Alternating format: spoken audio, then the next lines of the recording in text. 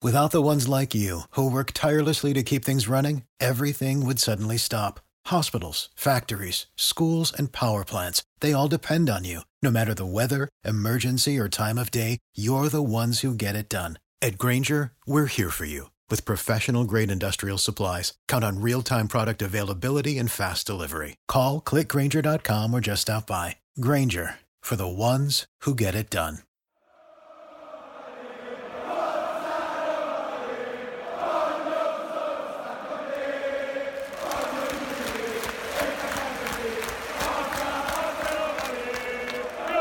Welcome to the Roma Press Podcast with John Solano and Andy Mattioli.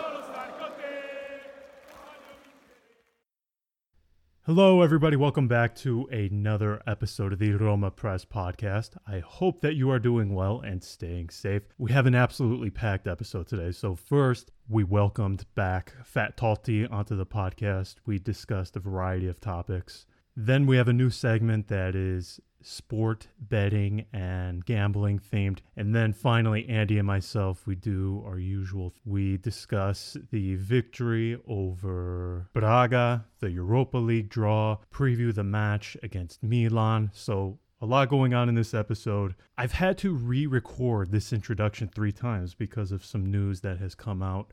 And shame on me for not getting this out quick enough because I somewhat expected this because my legal source from the Friedkin Group took part in the board of directors meeting that took place today. So I should have planned this much better. So the first is Roma CEO Guido Fienga. Depending upon when you're listening to this news may or may not have already been announced. But nonetheless, his 2-year contract renewal was ratified and approved by the board of directors. And then Roma's board also announced that they are going to scrap the current version of the Stadio della Roma. Really, this isn't a surprise. There will be something on the website shortly with details behind this and what the plan for the stadium is moving forward. So without any further ado, let me bring Fat Totti on. And then we will have the new gambling and sports betting segment, very brief, only 5 to 7 minutes. And then Andy will be back on. Very quickly, thank you to our 2 newest patrons over at Patreon, Drew Meyer and Anda Rosing. Thank you both so much for your support. Thank you as always to our current patrons over at Patreon. You guys make all of this possible. It is greatly appreciated. It allows us to continue doing what we do here. So thank you once again. All right, let's get this rolling now. Here's Fat Totti first. Okay, here with Luke. Most of you may know him as Fat Totti from Twitter. So, Luke, before we get into everything, I have to say, this season, following you on Twitter has been a bit of a roller coaster. Beginning of the season, you're not that thrilled. You know, you're a little down on the team, not that enthused by Fonseca and his football. Now, I see you as the leader, the capo of the Fonseca In Club. So what a wild ride this has been for you over the last 4 to 5 months. What has changed for you? Enlighten us. Yeah, fair to say at the September, October part of the season wasn't the most positive about the team and stuff. I think most of it just came from the struggle of the Europa League, the Sevilla, how the last 2 months of that season was really built up just to that game, and then how that game ended, and then with that, then the start of the season, it was all right. But I think everyone would say from our performances from September and October compared to how they were November, December, January, and February now are light years apart in the sense that we're playing a much more entertaining side of football and we're actually getting consistent results in the pattern of them. But with Fonseca, he's always been someone I've liked and like watching his Shakhtar team and stuff. So when he joined, excited for it. And then I think it was just the way the team changed from that. It just seemed like arguably the team was losing its way, and then with the owner change, that maybe it was a bit of going to just be another season of just get till the end of the season and then something new will happen. But thankfully, it's been completely different to what I was thinking in October time, and it's delightful to see where we are now and what we're playing. I think the majority of my problems would have been with with some of the players in the team and the squad, especially like the older lot. I'm not a fan of in general in football, but players like Mkhitaryan have stepped up massively and proved me wrong. So I'm happy to admit I'll happily be proved wrong in the case of Roma. But yeah. Yeah, so I wanted to go there. Last time you were on, you were expressing some, not doubts, but you weren't exactly enthralled by the prospect of Pedro, Mkhitaryan, Dzeko. Of course, you have 3 mid-30-year-olds. That's not going to excite too many people, so I could understand from that point of view. But I guess the most interesting thing, at least for me this season, has been how Roma have essentially made up for the lack of productivity that they've received from Dzeko. And I think one of the positives that you can at least take away from this Roma right now, at least, is you've had a Dzeko who has played very little part in the grand scheme of things to date. You could look at it two ways. Well, one, if he does turn things on, ramp up his level a little bit in these last few months, Roma can maybe get, a little more than what they expected. They're obviously already punching above their weight, but if Dzeko starts, again, producing more, maybe we can get a little higher up the table. I don't think anybody would have expected third position at this point. I think we're all shocked. But where are you with, before we get into like the grander scheme of the club, where are you with some of these individual guys like Dzeko, Pau Lopez? I know ever since Pinto came, you've been putting on your scouting hat, and I've been seeing you throw out these names. Admittedly, some of these guys I have no clue who in the world they are.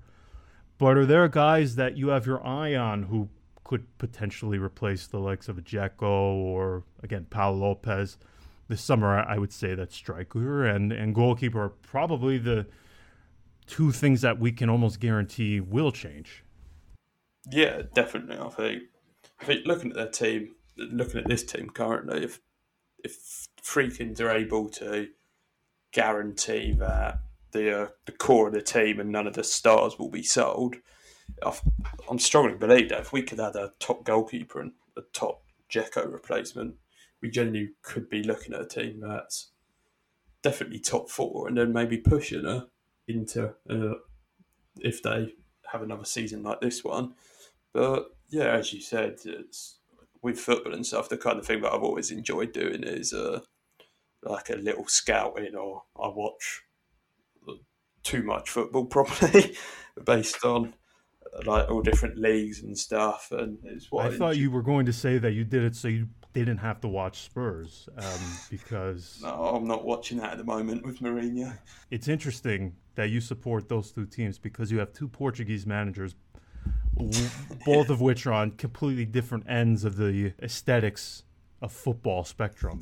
Yeah, I think. Well, fortunately, we got the one at Roma that I'd defend like he's a family member, and then I've got Mourinho at Spurs that I'd rather Di Francesco take over there than have to see his face. But yeah, but like as you were saying, I recently did like a little thread on goalkeepers, and I like looked at like Pau Lopez and why Petrarchi might have signed him, and then I also just like dived into Serie A goalkeepers, and I think the two obvious options that everyone's been saying is either Musso or Cragno. And I think looking at them two, I think either of them two would be what could potentially take us to that next level of. I'd go as far as saying if we had either of them two this season, I'd be 99.9% confident of us getting top 4. And then they'd both be expensive, yeah.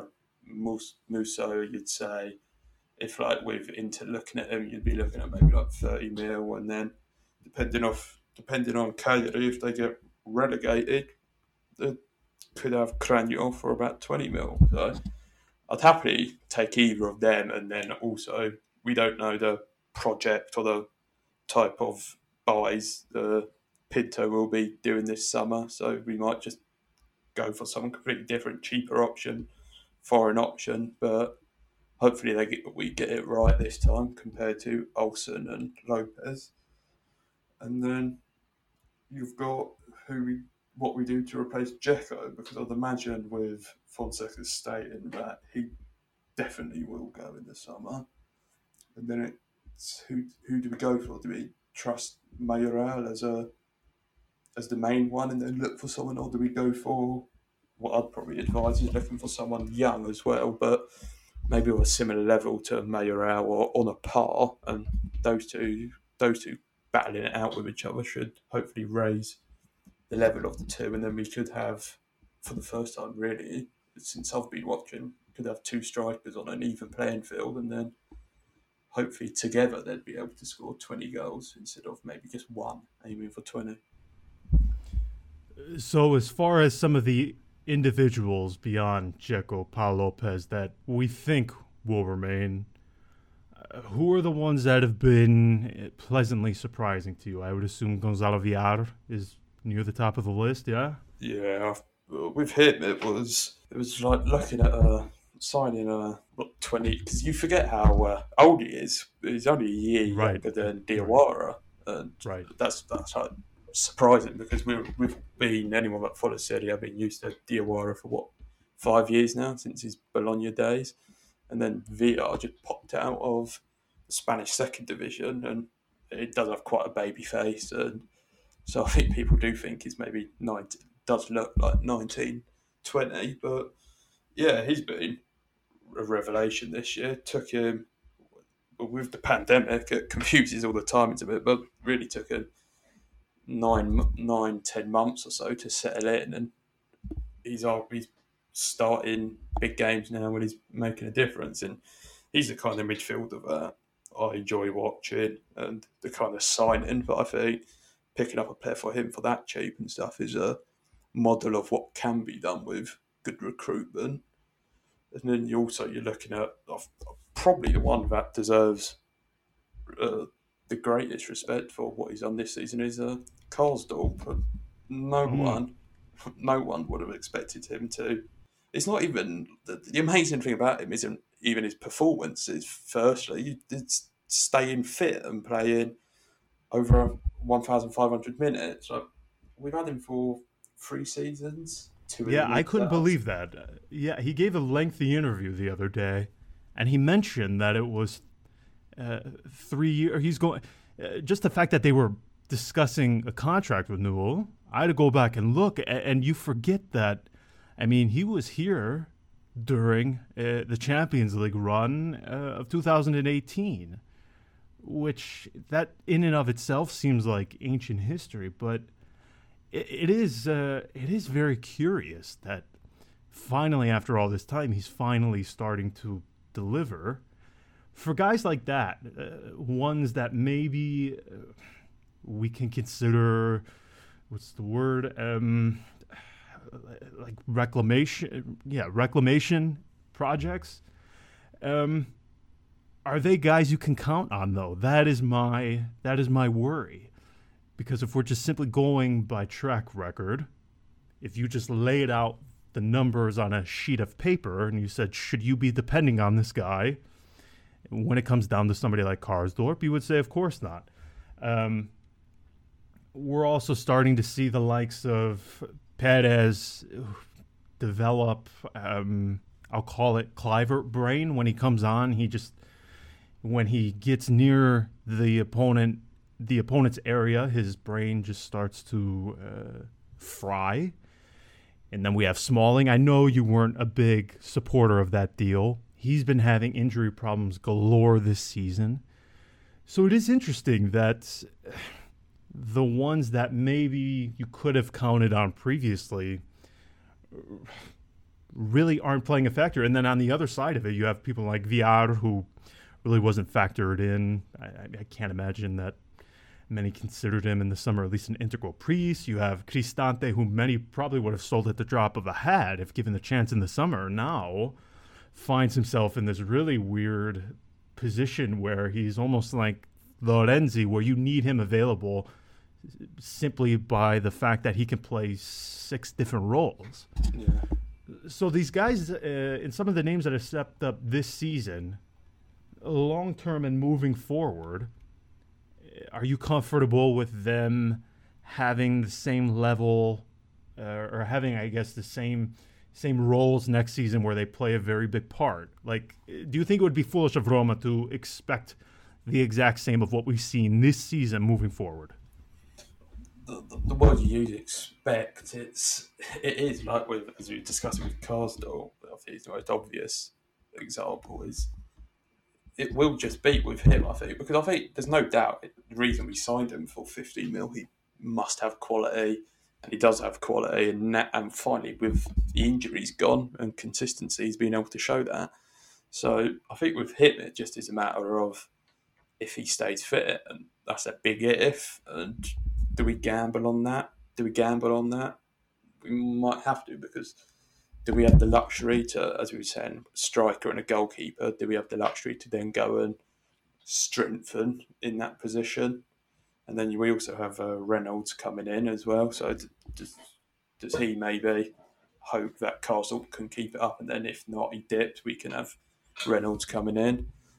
But yeah, it's one of those of these players are stepping up, and I think for as long as they're performing at this level and don't drop that, like they don't have a Pau Lopez second half of the season last year, I think we're not at the luxury to just to doubt them. We kind of have to continue with them unless we're able to maybe, like for Karsdorp, if we were able to bring in a top right wing back, then yeah, I'd understand it. But with how he's been this season and our finances, I don't imagine we'd be able to upgrade them, for example. We'd be more adding quantity, and I don't think that's exactly what we need at the moment. All right, fair enough. That's where we'll leave it. We'll talk with you again in a few weeks, as always, so chat soon. Okay, now our new gambling segment, and then directly after that, Andy will be back on. Tax day is coming. Oh, no. But if you sign up for Robinhood Gold's IRA with a 3% match, you can get up to $195 for the 2023 tax year. Oh, yeah. Sign up at Robinhood.com/boost by tax day to get the biggest contribution match on the market. Subscription fees apply. Investing involves risk. 3% match requires gold for 1 year from first match. Must keep IRA for 5 years. Robinhood Financial, LLC, member SIPC.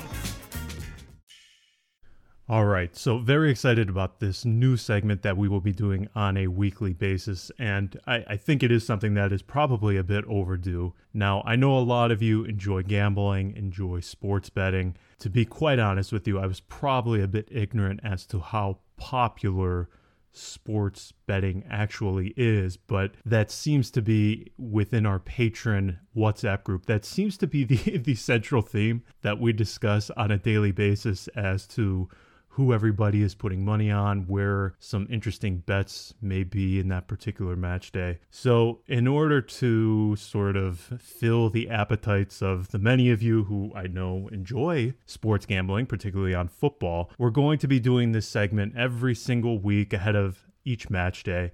I'm going to be joined by Matt Falcona. Now, Matt is not only a wonderful patron himself, but he is the creator of the Falcona Forecast. Now, Matt, you go ahead and explain what this is, but this is merely a program that you created. It's all math and analytics based. It has zero input regarding your personal opinion or feelings about a particular match. This is simply a algorithm that you created that calculates the percentage chance of each team to win. But why don't you go into more detail about this? And very quickly, I just have to add, this isn't sponsored. You do this entirely for free.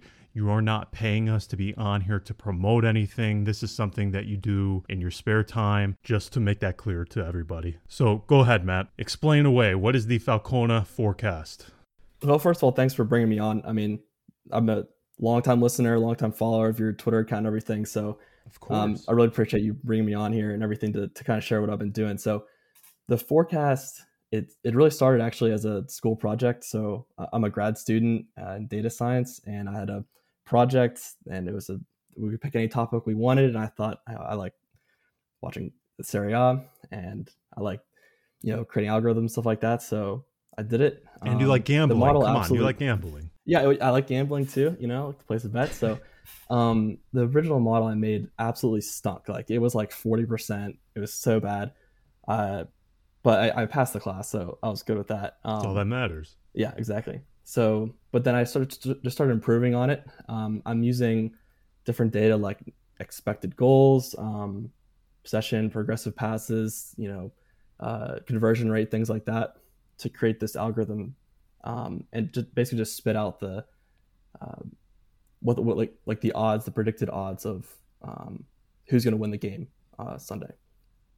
So what does the forecast say for Roma against Milan from an analytical point of view? What does the forecast say? Yeah, so the forecast actually has Milan as just about odds-on favorites, about 50% chance of winning the game, which I thought was a little bit surprising given their form. They've got some injuries coming up. And also the forecast actually has Roma power rated one spot higher than Milan. So I was a little bit surprised. I'm not sure what it's looking at there, but the books currently have Roma as the favorite.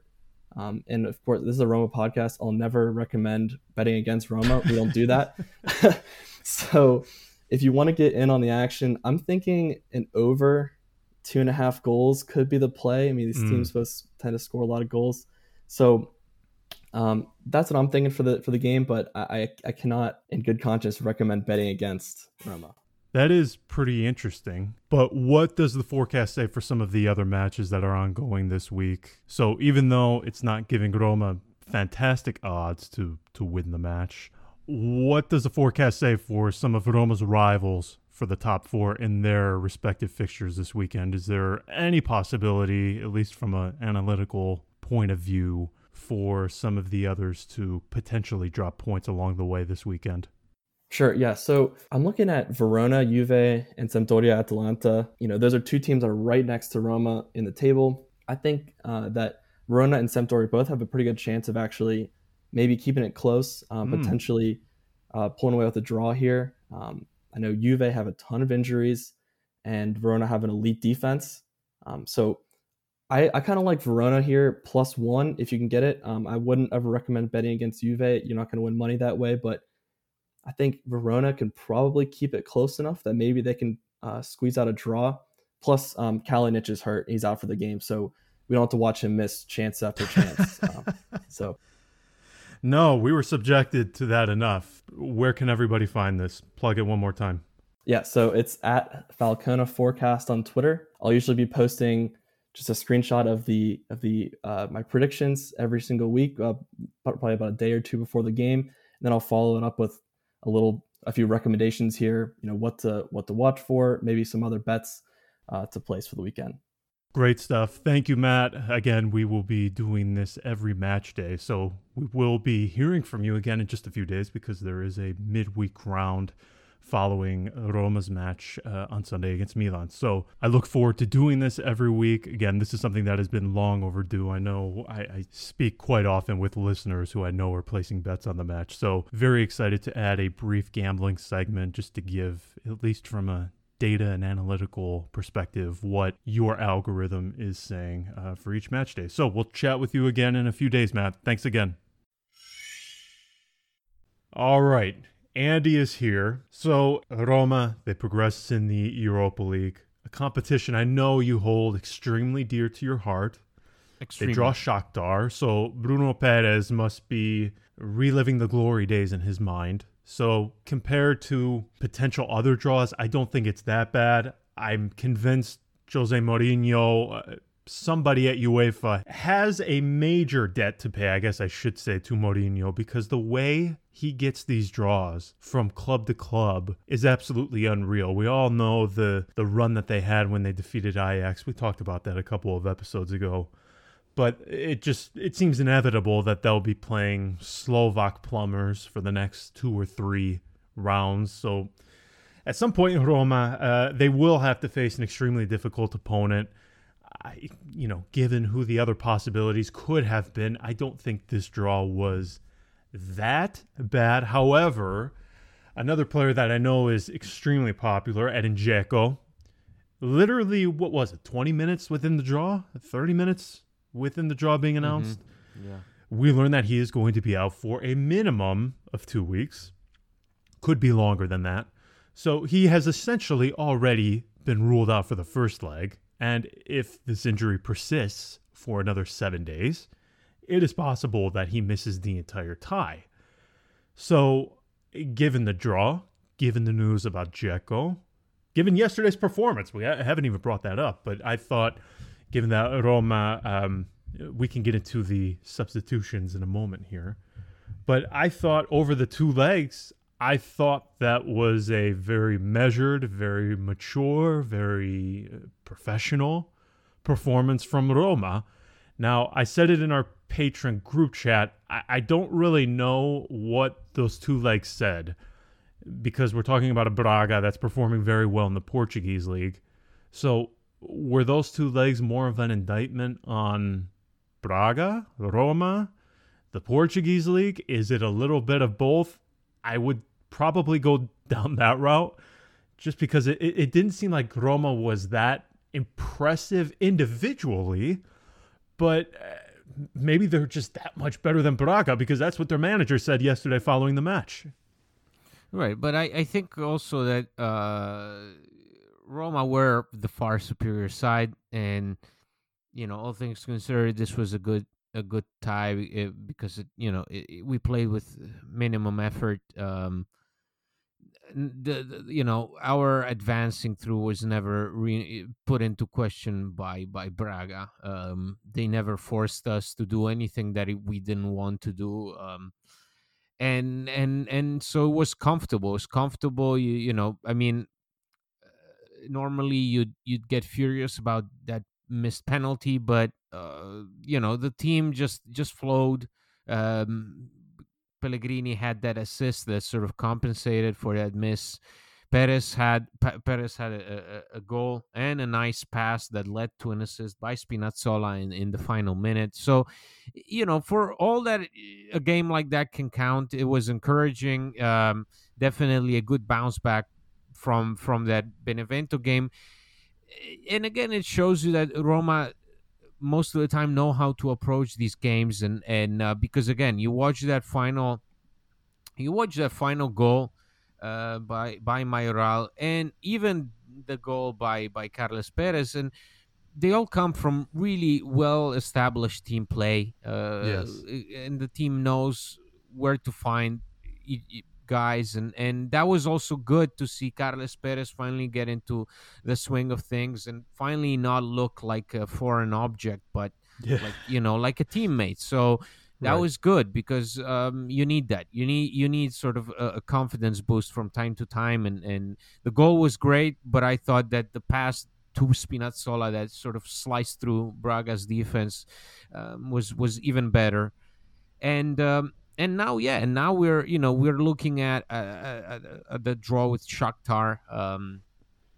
We definitely could have done worse. You look at, for sure. I'd probably be less confident even if we had drawn like Rangers. Anything that goes to the north and specifically to the United Kingdom, not my cup of tea, to be honest.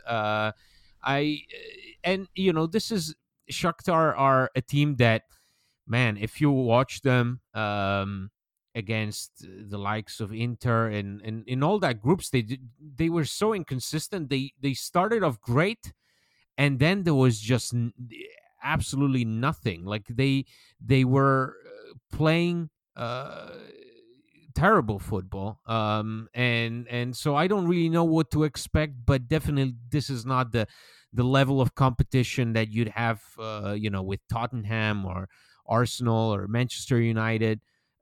So all in all, we could have had some easier teams. I would have loved to see, Granada or Dynamo Kiev, just because those are really sort of bottom of the barrel stuff.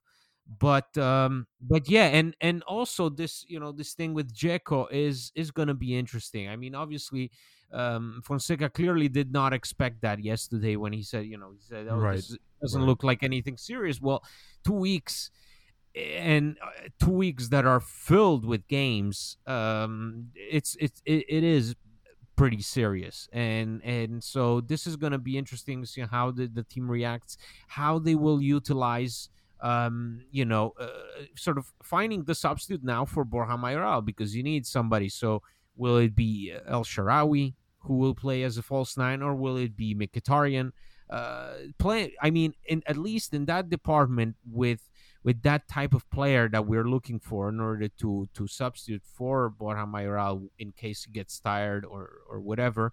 There we have some options up front, so that at least there is in this negative episode of losing Dzeko at this crucial point, there is definitely some positive aspect. Without the ones like you, who work tirelessly to keep things running, everything would suddenly stop. Hospitals, factories, schools, and power plants, they all depend on you. No matter the weather, emergency, or time of day, you're the ones who get it done. At Grainger, we're here for you. With professional-grade industrial supplies, count on real-time product availability and fast delivery. Call, clickgrainger.com, or just stop by. Grainger, for the ones who get it done. How much of a piece of art was that El Shaarawy shot, even though it clanged off the the post? Like, if I could frame those 5 seconds where he does the action, cuts inside, and does the curler, I cannot tell you how badly Roma have missed that. And even though it didn't find the back of the net, I thought he was incredibly positive yesterday. Do you agree? Because I think he brings a different element that no other forward in the team possesses.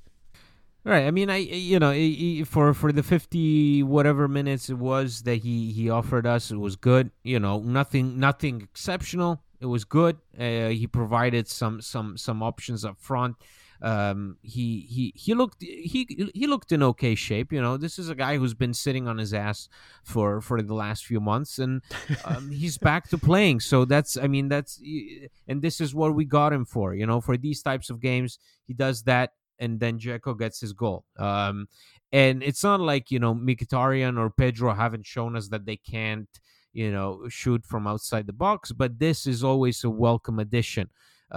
This is it is a reminder that this team can be dangerous even from outside the penalty box, and for this type of matches in this stage of the season, where you play every 3 days, you play in different environments, in different stadiums against teams that can give you problems, can sit back. El Shaarawy is a player that really adapts fairly easily to the opponent, and he can give you pace, he can get behind, he can even slice and dice his way and find his way to the net just by himself.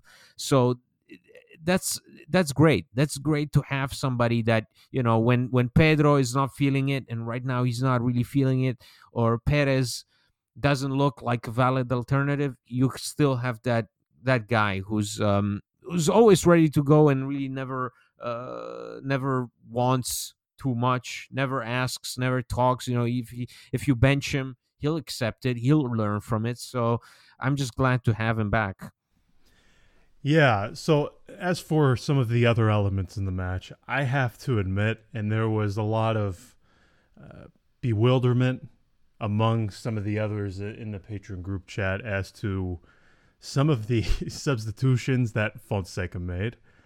I was sort of surprised, especially after the first goal. I thought we would see some pretty sweeping changes in the final 45 minutes. I thought, wow, okay, so they're going to win extremely comfortably this entire tie.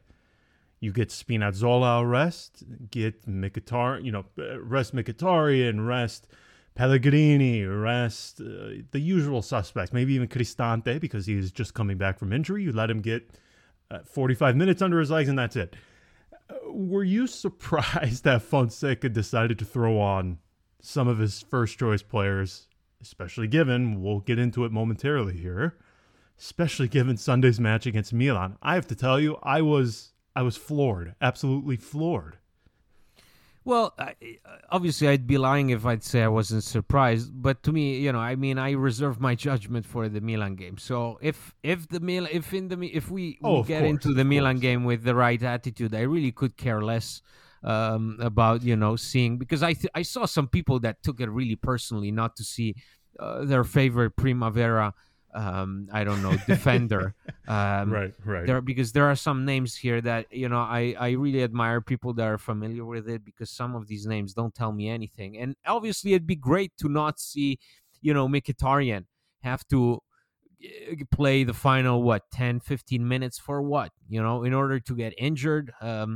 I don't know. And Spinazzola, again, at the 53rd or 55th minute entering, and Pellegrini playing a whole half. Well, there I could understand because it was VR, but still, these are obviously those games where you'd preferably throw in some Primavera players, and then, whatever happens, it's Alberto De Rossi's responsibility. So, but all in all, I mean, it is puzzling, but at the same time, I have never seen Fonseca really give a youth a chance beside Milanese, and that was in the final playing minutes of. How about him? He's gone MIA. Yeah, he's gone MIA, like Calafiori. I was waiting for his face to show up on a milk carton. Calafiori too. I mean, my word,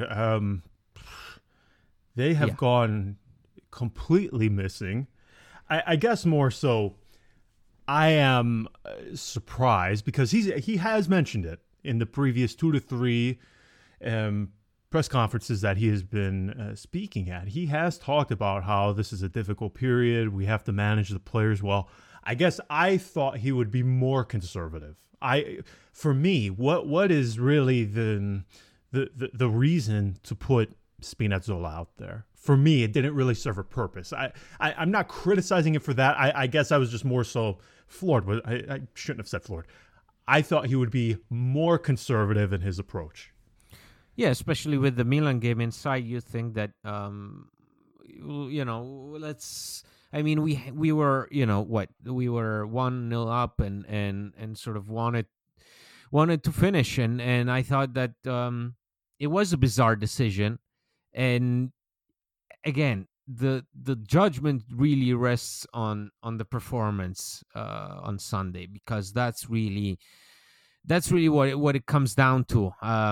I guess that there is also that aspect of he wants to have this team gel as much as possible, but then Mkhitaryan, I think he's played around almost 300 minutes more than anybody else. It goes Ibanez and then Veretout as far as minutes played. Yeah, and I mean this is a guy who's really hasn't had any type of rest so far this season. So it's that was very strange to see. Again, now with the Milan game in sight, I think we'll see perhaps a different formation. I wouldn't be surprised to see more of El Shaarawy going into this game. So it all comes down to this big game, because it's really about, a lot is at stake here. You can really go up, or you can fall to the 6th or 7th place. I don't know anymore. You can lose a valuable player by getting, I don't know, another yellow card. You lose VR.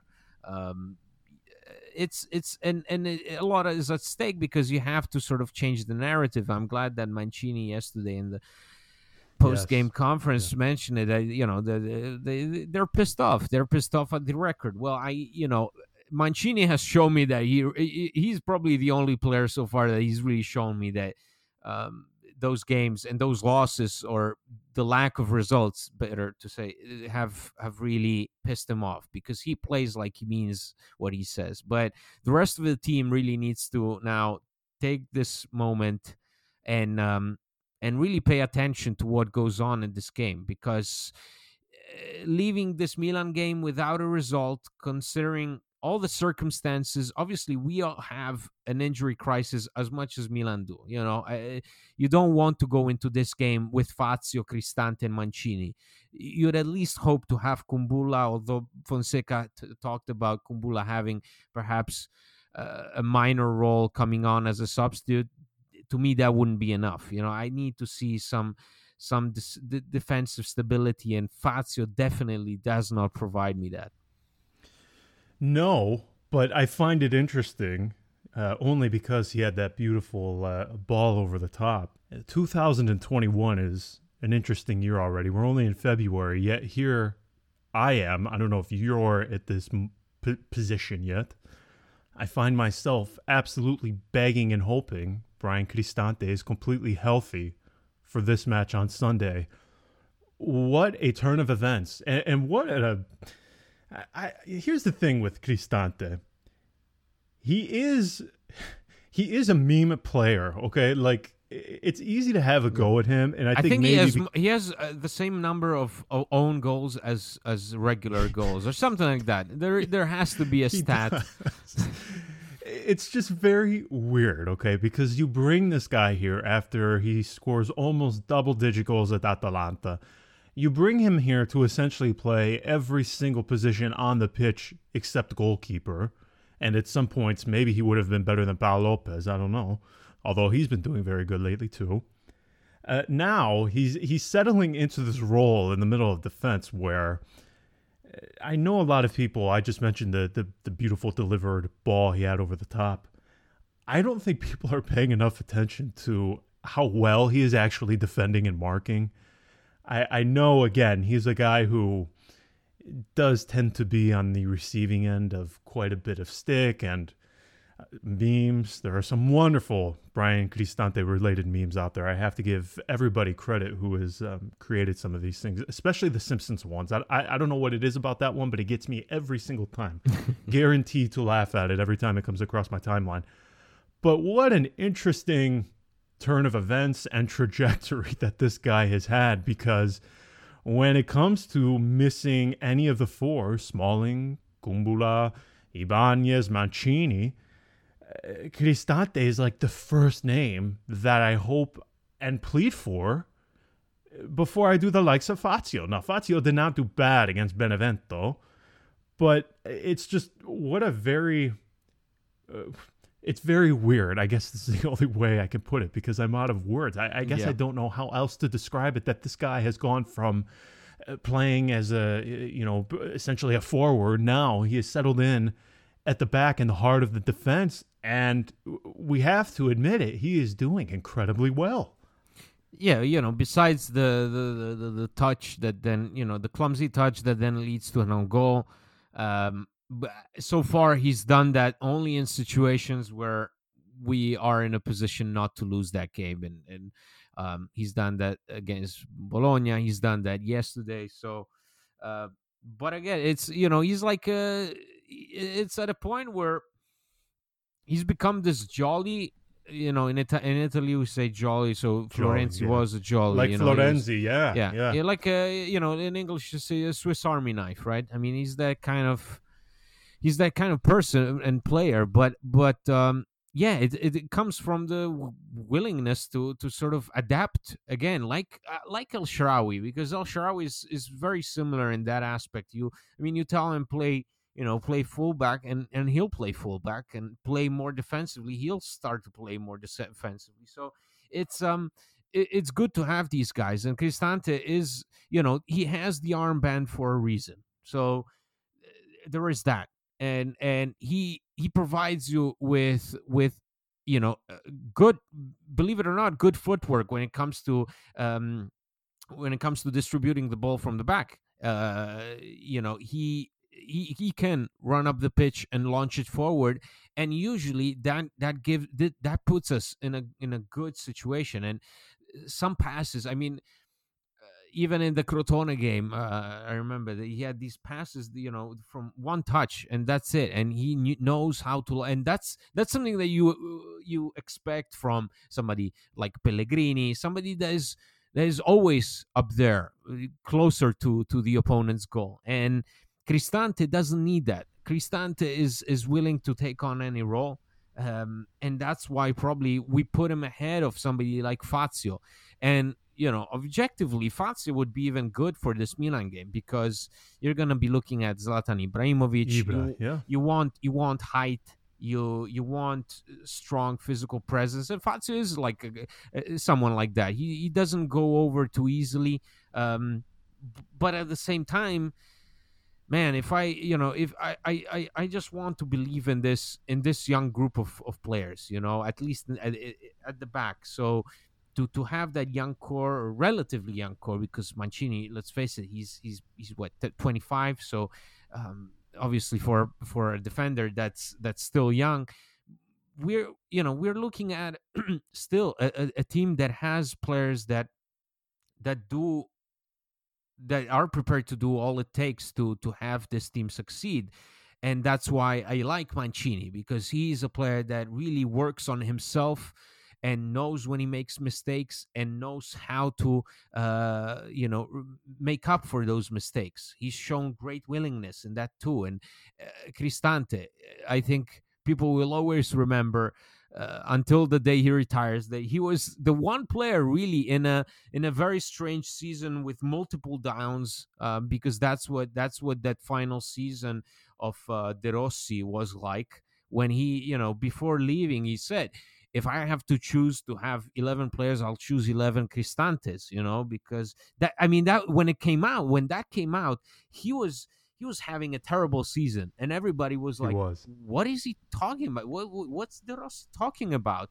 And I think we're starting to see that. Now, this is never going to be a guy that you're going to go up on YouTube and look up the highlights. And no one is making a comp of Brian Cristante. Nobody, because with a face like that, I mean, he looks like the sweetest, most innocent person. I mean, he does not surprise me that he is Canadian. I have yet to meet an impolite Canadian. Exactly, the nicest guy. Well, when those muggers and he chased them. Remember that episode? Until I see video, I refuse to believe it was him, because he always has, even during the match, during these tense moments, he has this amicable, friendly look on his face. He is like my neighbor in the flat 2 over in Veneto. When it snows even 2 centimeters, it could snow barely anything, he still comes over out of the kindness of his heart, just because. Cristante reminds me of the guy who, when he is 62, he will shovel your driveway without being asked. And then when my wife and myself make him dinner and buy him a very nice bottle of Sangiovese, always reject it, say no, and I ultimately leave it on his doorstep. That's Cristante. He is the opposite of De Rossi. Yeah, he's the opposite of De Rossi. And that's what it was so fascinating about that, because it came out at the time when this guy was the biggest meme of all. And he still has that quality. Again, he has that clumsy touch that can sometimes put you in a situation you don't want to find yourself in. He can be overeager, he can be a bit too aggressive, and can cause some fouls.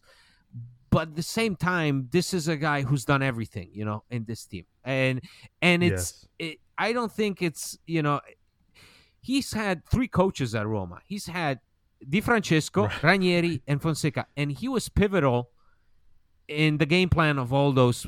He was always, with Fonseca, obviously he was moved from the midfielder role, but he's always been central to that. I mean, Fonseca has never had a doubt in his mind that Ibanez goes down, I can put Cristante on. Smalling goes down, I can put Cristante on, and still be quite certain that the team will perform more or less on the same level. And every single coach for the past 3 to 4 years, because he's been here since 2017, have shown great confidence in him, and there is a reason for that. Okay, I was actually somewhat being facetious and joking when I said he has played essentially every position except goalkeeper. That actually is the case. That and striker, because I'm looking at his profile on Transfer Market, and yeah, wow, they've had him central midfield, attacking midfield, defender. They've had him positioned as a fullback on a couple of occasions. Right. Wow. Yeah, that is incredible. And the thing that's weird too is he is almost like silently effective. He does. The thing with him is he does nothing flashy. Yes. Like nothing exactly. at all. You know, Ibanez, he has the beautiful passes. Veretout, he makes those runs up and down the pitch. Yep. El Shaarawy, the curlers from outside the box. Cristante is like wallpaper. It's boring. It's so weird. I think we found something that we truly have to like study carefully, because it's really it's how you say. I mean, this is not a guy that again stands out. You don't watch a game and you're like, oh wow, who's that guy? You know, who's that player? He's not that. I mean, the first reaction is, you know, I mean, quoting the great Matteo Renzi, shock. Shock because no, but you know, because in all honesty, this is just the opposite of flashiness, and he moves around the pitch in a very clumsy manner. He has a clumsy touch, but then there are those moments where he is the perfect player to make the difference, and most of the time he's the player that makes the team work. When he's on a good day, usually the team is on a good day too. It is so true. And wow, what an interesting, again, turn of events that 2021 has thrown our way. All right, so Milan, what are you feeling? Have you swayed your position from earlier in the week when you kind of had a good feeling about this? Well, I truly do not know how to feel, because did you catch it all, any of Milan yesterday in the Europa League? I caught like a few minutes of it, but the fact that they not had good to again. battle it Not out good. till the very end. Doesn't. I mean, they're not in a position like they were, say, in October. They're not in a cruise control situation where it doesn't matter who plays, they all play at the same very high level. And when we talked about when we opened the season with our predictions, and we mentioned the inconsistency in Pioli's managing career, that this is exactly what we meant, is that sometimes his teams just lose that consistency that they had. Like, I remember that Fiorentina team after Astori's passing, they went on a run. Like, I think like they went like 8 games undefeated, and that wasn't a particularly quality side, but they looked invincible. And then just as they had so much success for those 8-9 games, they just crashed and burned till the very end of the season. I mean, that reminds me of his Lazio. I mean, remember, their highs were so high. He had them rolling. And then it's very weird how with Pioli, it doesn't seem as if it is a slow decline, that it takes a year and a half for his team to sort of subside.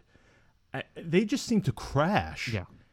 And his track record is so long and speaks to this. It's the reason why he has never lasted very long at a big club. And part of me wants to believe that we're in the midst of this in the moment with nice. Milan, where they are regressing back down to the mean. I don't think anybody would argue against the fact that they have overachieved since the moment he stepped in. I don't even think that's that controversial of an opinion. And frankly, when you look player for player, when you factor in, I know that with this being a Roma podcast, it's just going to sound like we're whining, but we have to discuss the penalties because the difference between them and the next closest is so absurd that right. To not mention it is almost and neglectful. One of the funny stats is somebody brought it up. In all the games that they didn't get a penalty in their favor, they won exactly only two of them. Exactly. So that's where I was going with it, because when you juxtapose the penalties awarded to their record when they're not awarded these, let's be honest, some of them have been gifts. Now a lot of them are deserved. There's no arguing against that, but it is, again, just by the mere fact that the discrepancy between the first and second in terms of penalties awarded is so enormous that, again, it warrants discussion. So again, it's tough for me to get a feel for this one, because in all of these big matches, I am so tempted to just lazily, sort of go back to all of the negative performances that Roma have had in all of the big games, particularly this season.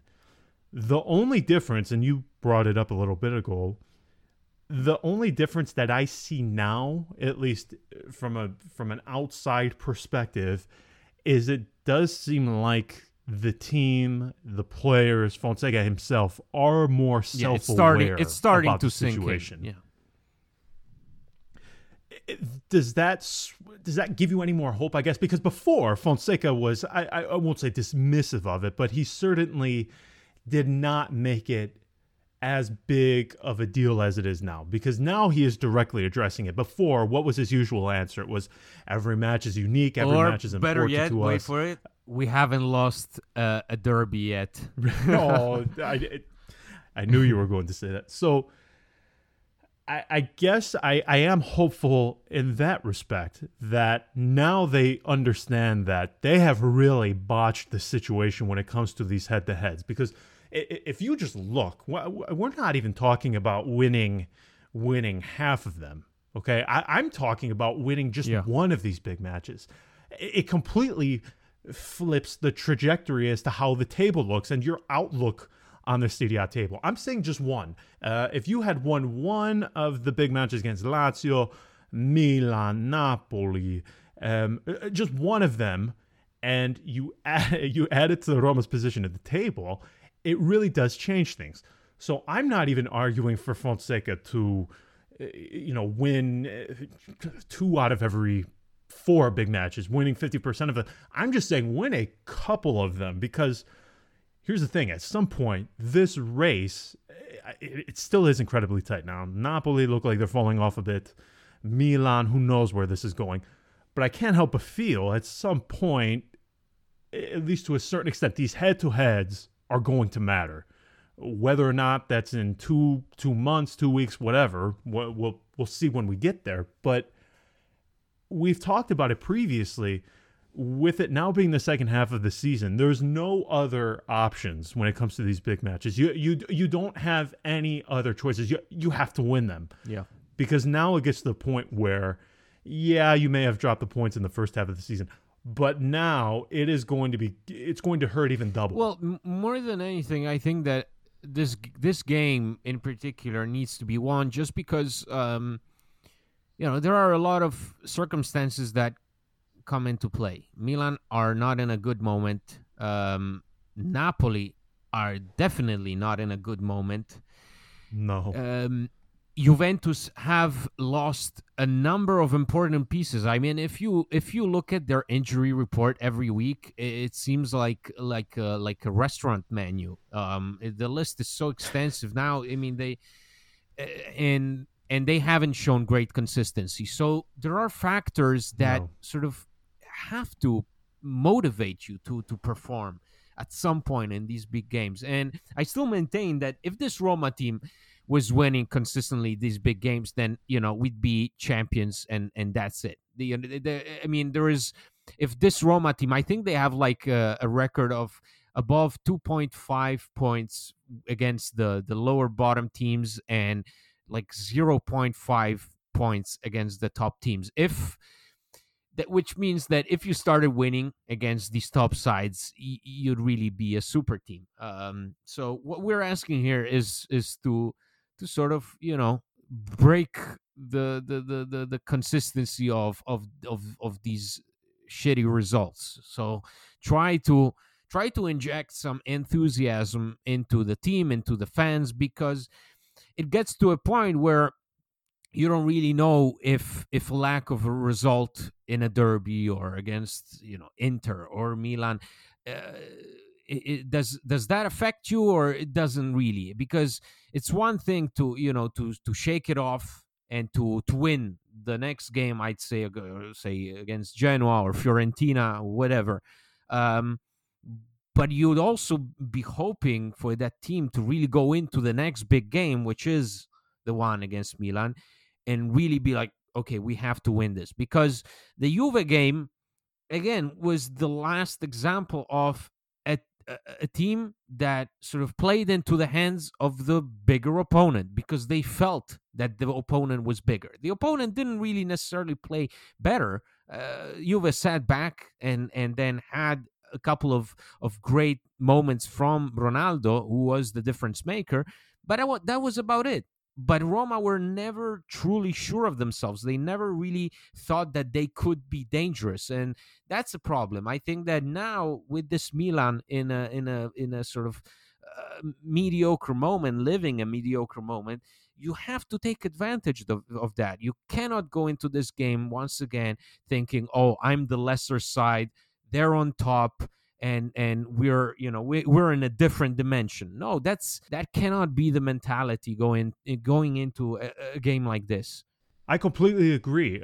Beyond the tactics from Fonseca, the thing I am most curious of is the mentality, the attitude that Roma shows, especially early on in this match. So that is where we will leave it. We will keep our fingers crossed that things go well on Sunday against Milan. I will reiterate my stance that I absolutely despise these Sunday late evening matches because I just do not like being in the position of being the final big club to play of the giornata, the match day. But there's nothing we can do. So I will stop moaning. Everybody have a sensational weekend. Please stay safe, and we will chat with you on Monday. So until then, ciao.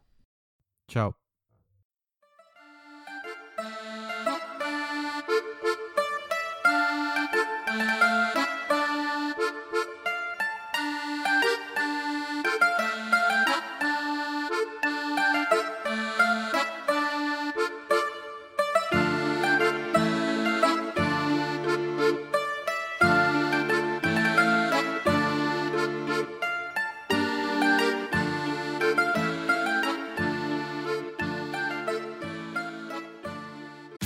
Tax day is coming. Oh, no.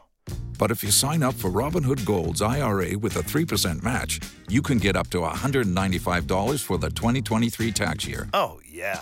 Sign up at Robinhood.com/boost by tax day to get the biggest contribution match on the market. Subscription fees apply. Investing involves risk. 3% match requires gold for 1 year from first match. Must keep IRA for 5 years. Robinhood Financial, LLC, member SIPC. Without the ones like you, who work tirelessly to keep things running, everything would suddenly stop. Hospitals, factories, schools, and power plants, they all depend on you. No matter the weather, emergency, or time of day, you're the ones who get it done. At Grainger, we're here for you. With professional-grade industrial supplies, count on real-time product availability and fast delivery. Call, click Grainger.com, or just stop by. Grainger, for the ones who get it done.